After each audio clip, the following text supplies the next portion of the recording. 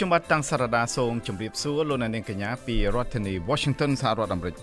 យើងខ្ញុំសូមស្វាគមន៍លោកអ្នកនាងមកកាន់កម្មវិធីផ្សាយរបស់សារព័ត៌មាន Cambodia Daily ដែលផ្សាយតាមបណ្ដាញសង្គម Facebook YouTube និងនៅលើគេហទំព័រជាភាសាខ្មែរសម្រាប់យប់ថ្ងៃច័ន្ទទី8ខែមករាត្រូវជាថ្ងៃ12រោចខែមករាឆ្នាំថោះបញ្ញស័កពុទ្ធសករាជ2567គ្រិស្តសករាជ2024បាទជាដំបូងនេះសូមជូនមេតិការព័ត៌មានប្រចាំថ្ងៃ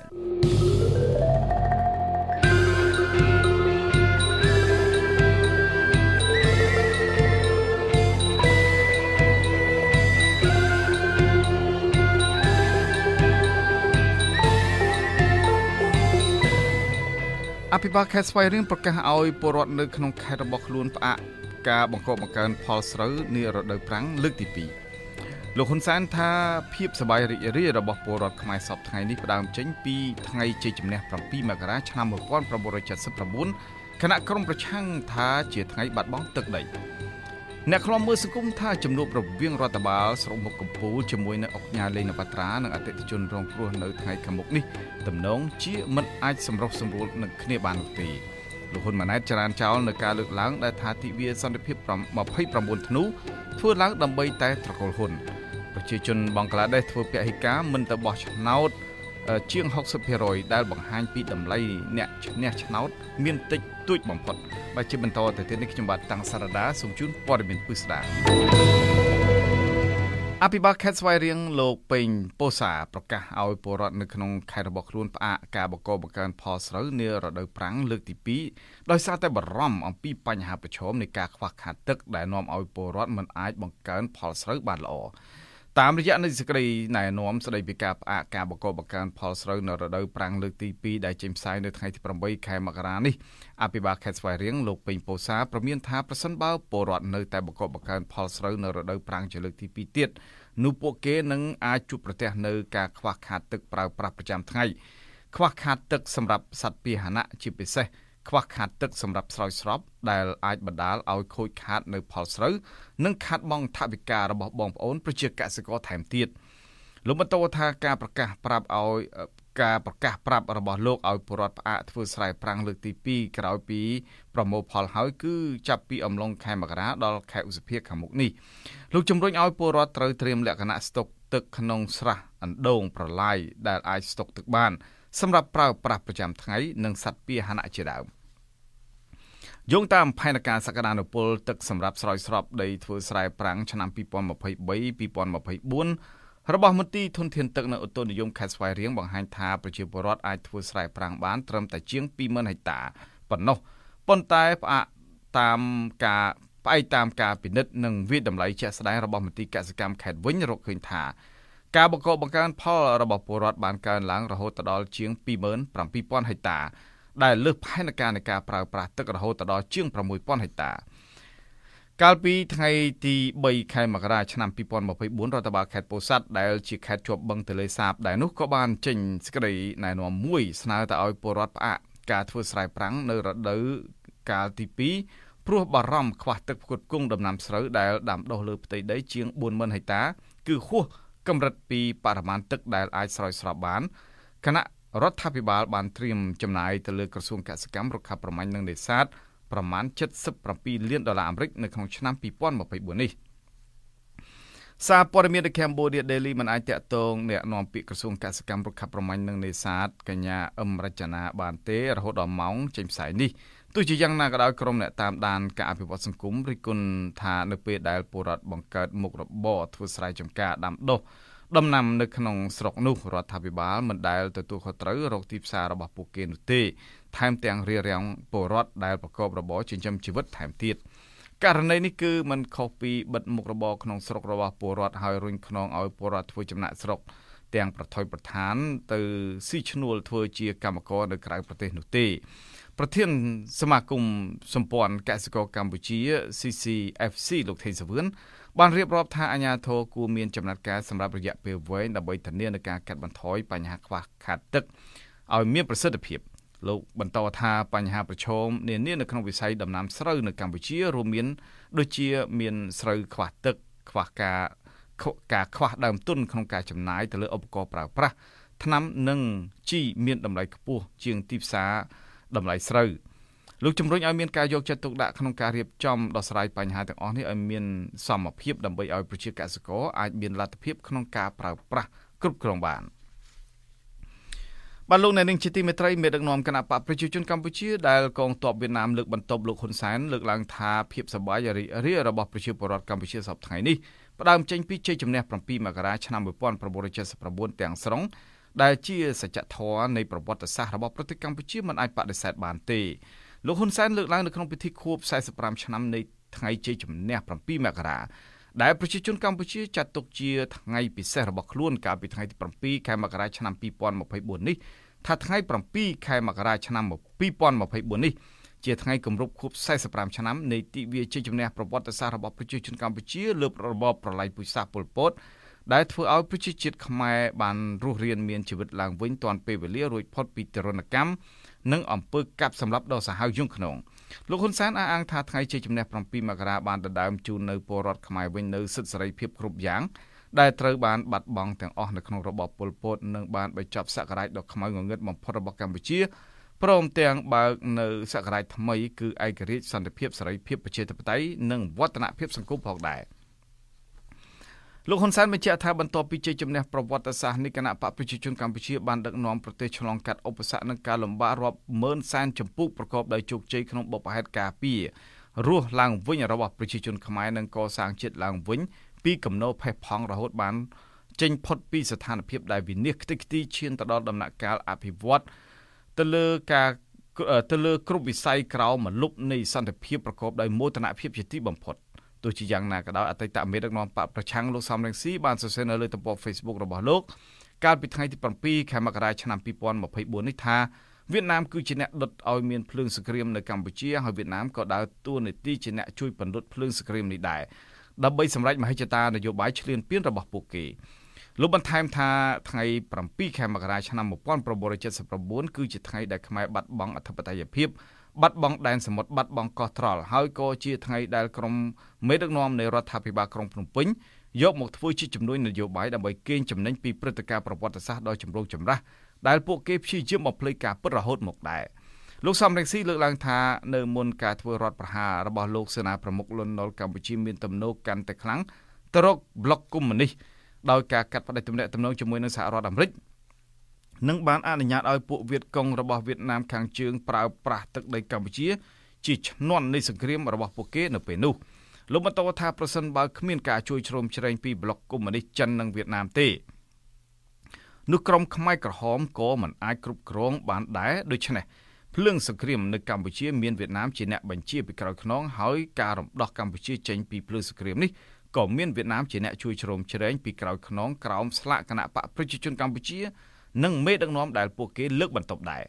ចំណែកអនុប្រធានវេទិកាពលរដ្ឋលោកម៉ែនណាតបានលើកឡើងកាលពីពេលថ្មីនេះថាការកំណត់យកថ្ងៃ7ខែមករាជាថ្ងៃបុណ្យជាតិគឺជាការសម្រេចឯកតោភាគីរបស់គណៈបកប្រជាជនកម្ពុជាមិនមែនជាការចូលរួមសាទរទទួលស្គាល់ពីពលរដ្ឋខ្មែរទូទាំងប្រទេសនោះទេដែលទង្វើនេះមិនបានឆ្លុះបញ្ចាំងពីស្មារតីសាមគ្គីជាតិនិងឯកភាពជាតិពីខ្មែរគ្រប់ភាគីឡើយប៉ុន្តែគ្រាន់តែបង្ហាញពីការលើកតម្កើងនយោបាយឈ្លានពានរបស់វៀតណាមដែលបំផ្លាញប្រទេសកម្ពុជាទៅវិញតែប៉ុណ្ណោះលោកម៉ែនណាតលើកឡើងថាថ្ងៃ7ខែមករាឆ្នាំ1979ជាថ្ងៃដែលប្រទេសវៀតណាមលើកកងទ័ពប្រមាណ20,000នាក់ចូលឈ្លានពានប្រទេសកម្ពុជាដោយបំពានទៅលើច្បាប់អន្តរជាតិទាំងកំរោលដែលមិនអាចប្រកែកបានឡើយព្រោះថាសមាគមប្រជាជាតិអាស៊ាននិងអង្គការសហប្រជាជាតិក៏បានរួមគ្នាថ្កោលទោសការឈ្លានពានរបស់ប្រទេសវៀតណាមចំពោះទង្វើនេះដែរគណៈរដ្ឋាភិបាលប្រទេសសិង្ហបុរីនៅតែបន្តរំលឹកអំពីការឈ្លានពាននេះនៅឡើយរហូតមកទល់ពេលនេះលោកបញ្ជាក់ថាថ្ងៃ7ខែមករាឆ្នាំ1979ជាឱកាសល្អបំផុតដែលរដ្ឋការក្រុងហាណូយសម្រាប់ផែនការរំលោភយកទឹកដីរបស់កម្ពុជាទាំងព្រំដែនគោកនិងព្រំដែនទឹកតាមសន្ធិសញ្ញាខុសច្បាប់នានាក្រោមកិច្ចព្រមព្រៀងយ៉ាងអាថ៌កំបាំងរវាងមេដឹកនាំវៀតណាមនិងលោកហ៊ុនសែនក្នុងនាមជារដ្ឋមន្ត្រីការបរទេសរបស់កម្ពុជានៅពេលនោះគណៈបកប្រជាជនកម្ពុជាដែលមានឈ្មោះដើមថាគណៈបកប្រជាជនបដិវត្តកម្ពុជាត្រូវបានបង្កើតឡើងដោយលោកសឿងអុកមិញហើយអាចារ្យមានកាលពីថ្ងៃទី28ខែមិថុនាឆ្នាំ1951ដែលជាអតីតសមាជិកគណៈបកកុម្មុយនីសឥណ្ឌូចិនដែលត្រូវបានបង្កើតឡើងដោយហូជីមិញតាំងពីឆ្នាំ1930មកម្ល៉េះនៅឆ្នាំ1991បកប្រជាជនបដិវត្តកម្ពុជាក៏ត្រូវបានបដូរឈ្មោះទៅជាគណៈបកប្រជាជនកម្ពុជា នឹងត្រូវស្ថិតនៅក្រោមការដឹកនាំរបស់លោកហ៊ុនសែនចាប់ពីថ្ងៃទី20ខែមិថុនាឆ្នាំ2015បន្ទាប់ពីមេដឹកនាំមុនរបស់បកនេះត្រូវបានចាប់ខ្លួននិងខ្លះទៀតស្លាប់ដោយអាកំបាំងជាបន្តបន្ទាប់លោកអ្នកនាងជាទីមេត្រីលោកអ្នកនាងអាចស្វែងរកព័ត៌មានរបស់ The Cambodia Daily ជាភាសាខ្មែរដែលបានផ្សាយនៅលើ Facebook រួចមកហើយបានដោយចូលទៅកាន់គេហទំព័ររបស់យើងតាមអាសយដ្ឋាន www.cambodiadaily.com នៅក្នុងគេហទំព័រនេះលោកអ្នកនាងអាចស្វែងរកព័ត៌មានរបស់ The Cambodia Daily ទាំងភាសាខ្មែរនិងភាសាអង់គ្លេសលោកអ្នកនាងក៏អាចស្វែងរក YouTube របស់យើងតាមអាសយដ្ឋាន www.youtube.com/thecambodiadaily.tm ប្រសិនបើលោកអ្នកនាងយល់ថាសារព័ត៌មានមួយនេះមានប្រយោជន៍ដល់សង្គមសូមលោកអ្នកនាងជួយទ្រទ្រង់ដល់កម្មវិធីផ្សាយរបស់យើងដោយចូលទៅកាន់អាសយដ្ឋាន www.cambodiadaily.com/donate បាទសូមអរគុណបាទលោកអ្នកនាងជាទីមេត្រីអ្នកខ្លំមើលសង្គមលើកឡើងថាជំនួបរវាងរដ្ឋបាលស្រុកមុខកំពូលជាមួយនឹងអង្គការលេខនវត្រានិងអតិថិជនរងគ្រោះនៅថ្ងៃពុធសប្តាហ៍នេះទំនងជាធ្វើឡើងនៅក្នុងបំណងស្វែងរកការសម្រុះសម្រួលរវាងអង្គការរូបនេះនិងអតិថិជនរងគ្រោះទាំងនោះប៉ុន្តែទំនងជាមិនអាចជោគជ័យទេពីព្រោះក្រុមហ៊ុនលក់អចលនទ្រព្យបូរីលេខនវត្រាកំពុងប្រឈមទៅនឹងវិបត្តិសេដ្ឋកិច្ចដែលគ្មានលុយសងអតិថិជនរងគ្រោះទាំងអស់នោះទេអ្នកប្រឹក្សាយោបល់ផ្នែកអភិវឌ្ឍផ្នត់គំនិតនិងការស្រាវជ្រាវលោកសេសុជាតិបានប្រាប់សារព័ត៌មាន The Cambodia Daily នៅថ្ងៃនេះថាការចេញលិខិតឲ្យម្ចាស់បូរីនិងអតិថិជនជួបគ្នាដោយផ្ទាល់ដើម្បីដោះស្រាយគឺជាវិធីល្អមួយបើទោះបីជាដំណើរការនេះហាក់មិនមានពន្លឺក្នុងការរកដំណោះស្រាយក៏ដោយក៏អាចធ្វើឲ្យអតិថិជនរងគ្រោះបានដឹងច្បាស់ពីការបកស្រាយរបស់ភាគីម្ចាស់បរិយាដោយផ្ទាល់នៅចំពោះមុខរបស់ពួកគេដែរក្នុងនោះអាជ្ញាធរគួរជំរុញឲ្យមានការចុះកិច្ចសន្យាជាលាយលក្ខណ៍អក្សរពីអង្គការលេខនវត្រាចំពោះអតិថិជនដែលរងគ្រោះទាំងអស់នោះលោកអះអាងថាអង្គការលេខនវត្រាស្វែងរកការបណ្ដាក់ទុនគួរស្វែងរកការបណ្ដាក់ទុនបន្ថែមទៀតពីដៃគូវិនិយោគរបស់ខ្លួនដើម្បីប្រមូលថវិកាទាំងអស់នោះមកដោះស្រាយជូនអតិថិជនរងគ្រោះដែលក្រុមហ៊ុនរបស់បរិយាគាត់ខកខានក្នុងការសាងសង់ផ្ទះជូនអតិថិជនតាមកិច្ចសន្យាកន្លងមកព្រោះថាពេលនេះអតិថិជនទាំងអស់នោះស្ទើរតែលែងត្រូវការសន្យាណាមួយពីក្រុមហ៊ុនទៅហើយព្រោះថាពួកគេនៅមានទំនុកចិត្តទៅលើកិច្ចសន្យារបស់ក្រុមហ៊ុនតែបន្តិចបន្តួចតែប៉ុណ្ណោះនៅពេលនេះលោកសេសុជាតិប្រមានថាដើម្បីធានានិរន្តរភាពមុខជំនួយនិងកេរ្តិ៍ឈ្មោះក្នុងវិស័យអាជីវកម្មតទៅមុខទៀតអង្គការលេខនវត្រាគ្មានជំរើសណាល្អក្រៅពីចេញមុខដោះស្រាយជូនអតិថិជនដែលមិនទាន់ទទួលបានផ្ទះតាមកិច្ចសន្យាឬក៏តាមកិច្ចព្រមព្រៀងពីក្រុមហ៊ុនកន្លងមកនោះទេផ្ទុយទៅវិញបើគាត់នៅតែបណ្តែតបណ្ដោយឲ្យបញ្ហានេះចេះតែអូសបន្លាយដោយគ្មានដំណោះស្រាយនោះមានន័យថាគាត់កំពុងតែបញ្ចប់មុខជំនួយរបស់គាត់ដោយខ្លួនឯងតែប៉ុណ្ណោះកាលពីថ្ងៃទី3ខែមករាឆ្នាំ2024រដ្ឋបាលស្រុកមុខកំពូលខេត្តកណ្ដាលបានចេញលិខិតមួយទៅកាន់អង្គការលេខនវត្រាក្នុងបំណងឲ្យម្ចាស់បរិយារូបនេះចូលខ្លួនដោះស្រាយបញ្ហាជាមួយនឹងអតិថិជនដែលបានទិញផ្ទះពីក្រុមហ៊ុនរបស់គាត់នៅថ្ងៃទី10ខែមករាឆ្នាំ2024ខាងមុខនេះដែលនឹងធ្វើឡើងនៅក្នុងអគាររដ្ឋបាលស្រុកតែម្ដងលិខិតដែលបញ្ជាក់ថាអតិថិជនរងគ្រោះពីបរិយាលេខនវត្រាជាច្រើនអ្នកបានដាក់លិខិតស្នើសុំឲ្យរដ្ឋបាលស្រុកជួយអន្តរាគមន៍លើបញ្ហានេះបន្ទាប់ពីអតិថិជនទាំងអស់នោះបានទិញផ្ទះពីក្រុមហ៊ុន Galaxy លេខនវត្រា Group ក្នុងគម្រោងផ្លូវជាតិ 6A ដែលមានទីតាំងនៅឃុំសម្បូរមាសស្រុកមុខកំពូលខេត្តកណ្ដាលមិនទទួលបានផ្ទះតាមកិច្ចសន្យាពីក្រុមហ៊ុនរហូតមកទល់ពេលនេះក្នុងរយៈពេលចុងក្រោយនេះអតិថិជនដែលបានទិញផ្ទះពីក្រុមហ៊ុនរបស់អង្គការលេខនវត្រាបាននាំគ្នាចេញមុខតវ៉ាទាមទារឲ្យអង្គការរូបនេះសង់ផ្ទះឲ្យពួកគេដោយដែលមានចែងនៅក្នុងកិច្ចព្រមព្រៀងទិញលក់ផ្ទះដែលពួកគេបានផ្តិតស្នាមមេដៃធ្វើជាផុសតាំងជាមួយក្រុមហ៊ុននេះកន្លងមកក្នុងនោះអតិថិជនខ្លះបានទិញផ្ទះពីបរិយាលេខនវត្រាតាំងពីឆ្នាំ2020មកប៉ុន្តែរហូតមកទល់ពេលនេះពួកគេនៅមិនទាន់ឃើញផ្ទះដែលពួកគេបានទិញនោះសាងសង់ចេញជារូបរាងនៅឡើយទេខណៈដែលពេលវេលាបានហួសការកំណត់ដែលបានចែងនៅក្នុងកិច្ចសន្យាទៅដល់រាប់ខែទៅហើយនោះជាក់ស្ដែងអតិថិជនរងគ្រោះក្នុងចំណោមអតិថិជនរងគ្រោះជាច្រើនទៀតដែលមានឈ្មោះថាជុំសុគ្រឹះបានទម្លាយថារូបគេបានចុះកិច្ចសន្យាផ្តិតមេដៃទិញផ្ទះពីក្រុមហ៊ុន Galaxy លេខនវត្រាក្នុងគម្រោងបូរី Jasmine កាលពីថ្ងៃទី25ខែសីហាឆ្នាំ2020ដែលត្រូវបានបង់រំលោះប្រចាំខែក្នុងទំហំទឹកប្រាក់$220ឬ88,000រៀលក្នុងមួយខែជារៀងរាល់ដើមខែប៉ុន្តែរហូតមកទល់ពេលនេះផ្ទះដែលគេបានទិញនោះមិនទាន់ឃើញមានស្រមោលណាមួយនៅឡើយទេ បាទលោកអ្នកនាងជាទីមេត្រីនាយករដ្ឋមន្ត្រីតពូជថ្មីលោកហ៊ុនម៉ាណែតអះអាងថាទិវាសន្តិភាព929ធ្នូមិនមែនធ្វើឡើងដើម្បីតែត្រកូលហ៊ុននោះទេគឺដើម្បីតែពលរដ្ឋខ្មែរគ្រប់រូបដែលស្អប់សង្គ្រាមនិងស្រឡាញ់សន្តិភាពទៅវិញតែប៉ុណ្ណោះកូនប្រុសច្បងក្នុងត្រកូលក្រាញអំណាចនៅកម្ពុជាលោកហ៊ុនម៉ាណែតលើកឡើងនៅក្នុងពិធីសម្ពោធស្ពានបេតុងក្នុងខេត្តកោះកុងនៅថ្ងៃទី8ខែមករាឆ្នាំ2024នេះថាពលរដ្ឋខ្មែរដែលកំពុងរស់នៅក្នុងអធិបតេយ្យភាពនិងឯករាជ្យភាពដែលមានទិវាឯករាជ្យជាតិ9វិច្ឆិកាជាស្មារតីនិងទិវាជ័យជំនះ7មករាជាស្មារតីដែលរដ្ឋាភិបាលបានកំណត់យកថ្ងៃឈប់សម្រាករួចទៅហើយនោះ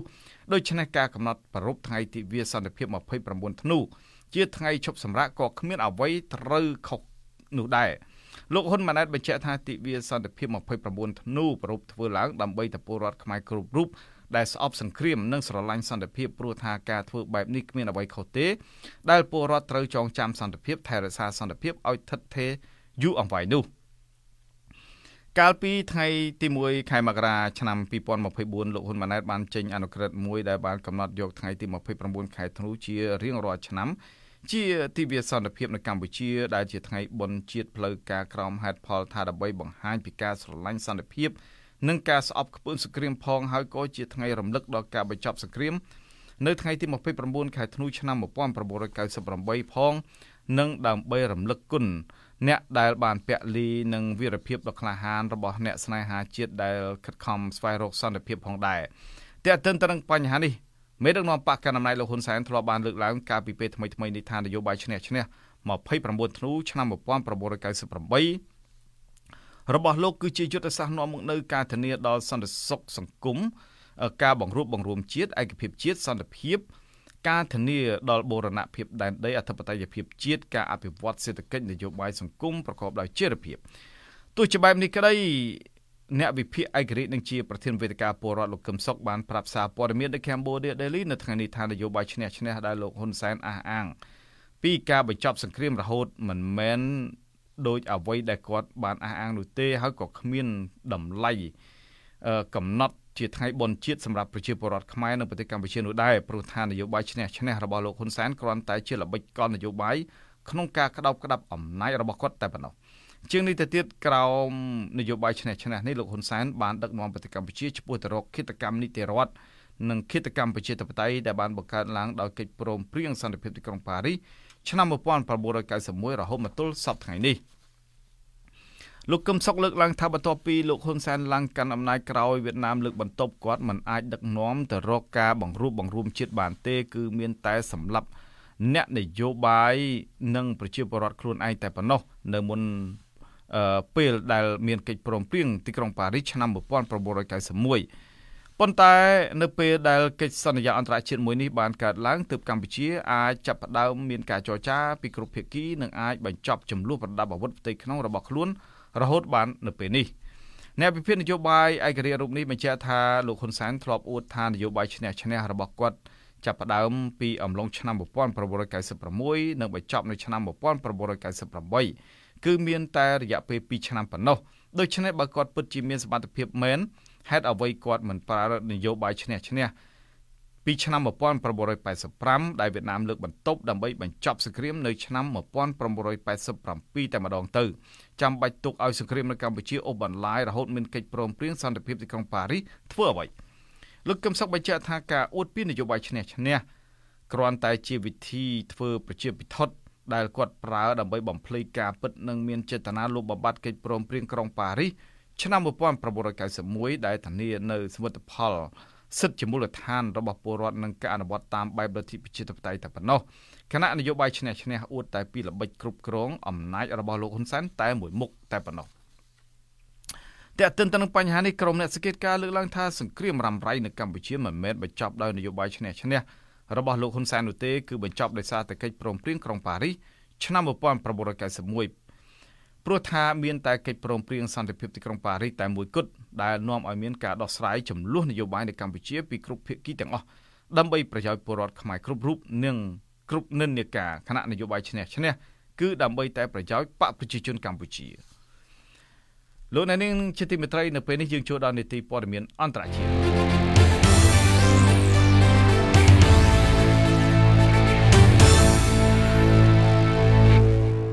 កាលពីថ្ងៃអាទិត្យទី7ខែមករាប្រទេសបង់ក្លាដេសបានរៀបចំឲ្យមានការបោះឆ្នោតសភានិងតំណែងនាយករដ្ឋមន្ត្រីប៉ុន្តែដំណើរការបោះឆ្នោតរបស់ប្រទេសអាស៊ីអាគ្នេយ៍មួយនេះមិនបានឈរលើគោលការណ៍សេរីភាពដោយការបោះឆ្នោតនៅអាណត្តិមុនទេព្រោះបកប្រឆាំងធំបានសម្រេចធ្វើពហិការបោះឆ្នោតដែលធ្វើឲ្យអ្នកចេញទៅបោះឆ្នោតមានកម្រិតទាបជាខ្លាំងជាប្រការមួយប៉ះពាល់ខ្លាំងដល់ប្រព័ន្ធប្រជាធិបតេយ្យតាមបណ្ដាញផ្សាយព័ត៌មាន Asia Pacific ប្រជាជនចេញទៅបោះឆ្នោតមានអត្រា 40% នៃចំនួនប្រជាជន120លាននាក់ដែលមានសិទ្ធិបោះឆ្នោតនេះជារឿងអាស្រូវប្រវត្តិសាស្ត្រនៃប្រតិបត្តិការបោះឆ្នោតរបស់ប្រទេសអ៊ីស្លាមមួយនេះអ្នកសង្កេតការណ៍ជាតិនិងអន្តរជាតិមានការភ្ញាក់ផ្អើលខ្លាំងដែលអ្នកចេញទៅបោះឆ្នោតមានអត្រាដ៏ទាបនេះដែលនាំឲ្យសង្គមបង់ក្លាដេសអាចធ្លាក់ក្នុងវិបត្តិដ៏ធ្ងន់ធ្ងរយ៉ាងណាក៏ដោយស្ថាប័នបោះឆ្នោតដែលកំពុងរួមរឹតក្រោមសម្ពាធពីអ្នកមិនចេញទៅបោះឆ្នោតមានជាង 60% កំពុងស្ថិតនៅក្នុងភាពអាម៉ាស់ជំនួសគណៈបកឈ្នះឆ្នោតនៅក្នុងការបោះឆ្នោតដ៏អាម៉ាស់នេះនាយករដ្ឋមន្ត្រីអ្នកស្រី Sheikh Hasina ដែលកំទេចគូប្រកួតមិនឲ្យមានសម្លេងនៅក្នុងការបោះឆ្នោតបានជាប់ឆ្នោតសារជាថ្មីសម្រាប់អាណត្តិទី5របស់អ្នកស្រីដែលជាការបោះឆ្នោតមួយពុំមានលក្ខណៈប្រជាធិបតេយ្យនិងសេរីដោយអាណត្តិមុននោះទេអ្នកនាំពាក្យម្នាក់មកពីស្ថាប័នជាតិបោះឆ្នោតបង់ក្លាដេសនៅថ្ងៃច័ន្ទនេះបាននិយាយថាគណៈបកកណ្ដាលអំណាចឈ្មោះ Awami League របស់អ្នកស្រី Hashina បានទទួលបានជ័យជំនះក្នុងការបោះឆ្នោតបន្ទាប់ពីការបោះឆ្នោតមួយដែលត្រូវបានរាយការណ៍មកថាមានអត្រាអ្នកចូលរួមប្រមាណតែ 40% តែប៉ុណ្ណោះគណៈបកជាតិនិយមបង់ក្លាដេសហៅកាត់ថា BNP ស្ថិតនៅក្នុងចំណោមគណៈបកប្រឆាំងជាច្រើនផ្សេងទៀតដែលបានសម្រេចមិនចូលរួមការប្រកួតនៅក្នុងការបោះឆ្នោតក្រោមហេតុផលថាគឺជាការបោះឆ្នោតមួយដែលពុំមានលក្ខណៈសេរីឬយុត្តិធម៌នោះទេក្រុមប្រឆាំងក៏បានអំពាវនាវឲ្យប្រជាជនបង់ក្លាដេសកុំទទួលយកលទ្ធផលនៃការបោះឆ្នោតដែលហៅថាជាការបោះឆ្នោតคล้ายៗនោះលទ្ធផលចុងក្រោយក្រុងនឹងប្រកាសនៅឯពិធីមួយនៅរសៀលថ្ងៃច័ន្ទនេះមន្ត្រីនៃគណៈកម្មការរៀបចំការបោះឆ្នោតបង់ក្លាដេសដែលបាននិយាយថាគណៈបករបស់អ្នកស្រី Hasinaបានឈ្នះអាសនៈនៅក្នុងសភាប្រមាណ3ទៅ4%ដែលបានអាសនៈជិត220នៅក្នុងចំណោមអាសនៈសរុប300ដែលគណៈបកបានអាសនៈតិចតួចសុទ្ធតែជាគណៈបកដែលអ្នកស្រី Hasina បញ្ចុះបញ្ចូលឲ្យចូលរួមការបោះឆ្នោតអ្នកស្រី Hasina ដែលបច្ចុប្បន្នមានអាយុ76ឆ្នាំបានជាប់ឆ្នោតជានាយករដ្ឋមន្ត្រីបង់ក្លាដេសជាលើកដំបូងក្នុងឆ្នាំ1996និងជាប់ឆ្នោតម្ដងទៀតនៅឆ្នាំ2009ហើយបានបន្តកាន់អំណាចរហូតមកទល់សព្វថ្ងៃនេះជ័យជំនះរបស់គណៈបក Awami League ទោះជាមានសម្លេងភាគច្រើនលើសលប់ក្នុងសភាក៏ដោយតែក្រុមអ្នកសង្កេតការណ៍ប្រមានអំពីការផ្ទុះនៅរលកប្រឆាំងព្រោះសម្លេងប្រឆាំងដែលមិនចេញទៅបោះឆ្នោតមានច្រើនជាសម្លេងសន្លឹកឆ្នោតរបស់គណៈបក Awami League នេះទៅទៀតហេតុអ្វីបានជាស្ថាប័នបោះឆ្នោតប្រទេសបង់ក្លាដេសមិនបំផោងអត្រាអ្នកចេញទៅបោះឆ្នោតនៅក្នុងតំបន់អាស៊ីអាគ្នេយ៍និងនៅពិភពលោកស្ថាប័នបោះឆ្នោតគឺជាការបង្ហាញឲ្យឃើញអំពីតម្លៃឆន្ទៈរបស់ប្រជាជននិងតម្លៃរបស់អ្នកដែលឈ្នះឆ្នោតនៅប្រទេសខ្លះបកប្រឆាំងធ្វើសម្ព័ន្ធភាពរួបរวมមិនចេញទៅបោះឆ្នោតក៏បកកណ្ដាលអំណាចដែលផ្ដាច់ការនោះរៀបចំឲ្យស្ថាប័នបោះឆ្នោតរបស់ប្រទេសដែលក្រោមឥទ្ធិពលរបស់ខ្លួនកែតម្រូវតួលេខឲ្យស្របទៅនឹងការឈ្នះឆ្នោតរបស់បកនោះបើទោះបីជាពលរដ្ឋមិនចេញទៅបោះឆ្នោតជាពាក់កណ្ដាលប្រទេសយ៉ាងណាក៏ដោយស្ថាប័នរៀបចំការបោះឆ្នោតដែលគេហៅថាជាឧបករណ៍របស់បកកណ្ដាលអំណាចត្រូវតែបំផោងតួលេខអ្នកចេញទៅបោះឆ្នោតហើយការប្រកាសអ្នកចេញទៅបោះឆ្នោតមានចំនួនជាង 80% ឬ 90% ក៏មានគណៈការបោះឆ្នោតកត់សម្គាល់ដោយការជ្រលក់ម្រាមដៃនិងទឹកខ្មៅរបស់អ្នកចេញទៅបោះឆ្នោតប្រទេសខ្លះសឹងតែគ្មានអ្នកចេញទៅបោះឆ្នោតតែត្រូវគេរៀបចំឲ្យមានការជ្រលក់ម្រាមដៃនិងទឹកខ្មៅស្ទើរគ្រប់គ្នាហើយសោកសំណូកឲ្យថវិកាច្រើន$10ក្នុងម្នាក់ទៀតផងករណីនេះមានរួចទៅហើយនៅក្នុងប្រទេសនៅក្នុងតំបន់អាស៊ីអាគ្នេយ៍និងប្រទេសខ្លះដែលស្ថិតនៅក្នុងកណ្ដាប់ដៃរបស់ពួកផ្ដាច់ការតែសម្រាប់ស្ថាប័នបោះឆ្នោតប្រទេសបង់ក្លាដេសយ៉ាងហោចណាស់ក៏អ្នកសង្កេតការណ៍វិតម្លៃថាមានគោលការណ៍អព្យាក្រឹតឯករាជ្យមិនជ្រកកោនឥទ្ធិពលរបស់បកកណ្ដាលអំណាចហួសហេតុពេកនោះទេគេថាបើស្ថាប័នបោះឆ្នោតរបស់ប្រទេសនេះជាឧបករណ៍របស់បកកណ្ដាលអំណាចគឺច្បាស់ណាស់នឹងរកវិធីសាស្ត្របំផោងតួលេខអ្នកទៅបោះឆ្នោតនឹងបំពេញតាមសេចក្តីត្រូវការរបស់បកកណ្ដាលអំណាចភាគរយអ្នកចេញទៅបោះឆ្នោតមាន 50% ដោយប្រទេសបង់ក្លាដេសនេះគឺពិតណាស់អ្នកទៅបោះឆ្នោតមានភាពអាម៉ាស់ហើយគ្មានតម្លៃសម្រាប់អ្នកកាន់អំណាចនៅក្នុងក្រសែភ្នែករបស់ប្រជាជននោះទេ អ្នកស្រី Sheikh Hasina អាចដឹងខ្លួនឯងថាបើមានបកប្រឆាំងចូលរួមបោះឆ្នោតពិតណាស់ទំនងមិនអាចជាប់ឆ្នោតបានទេ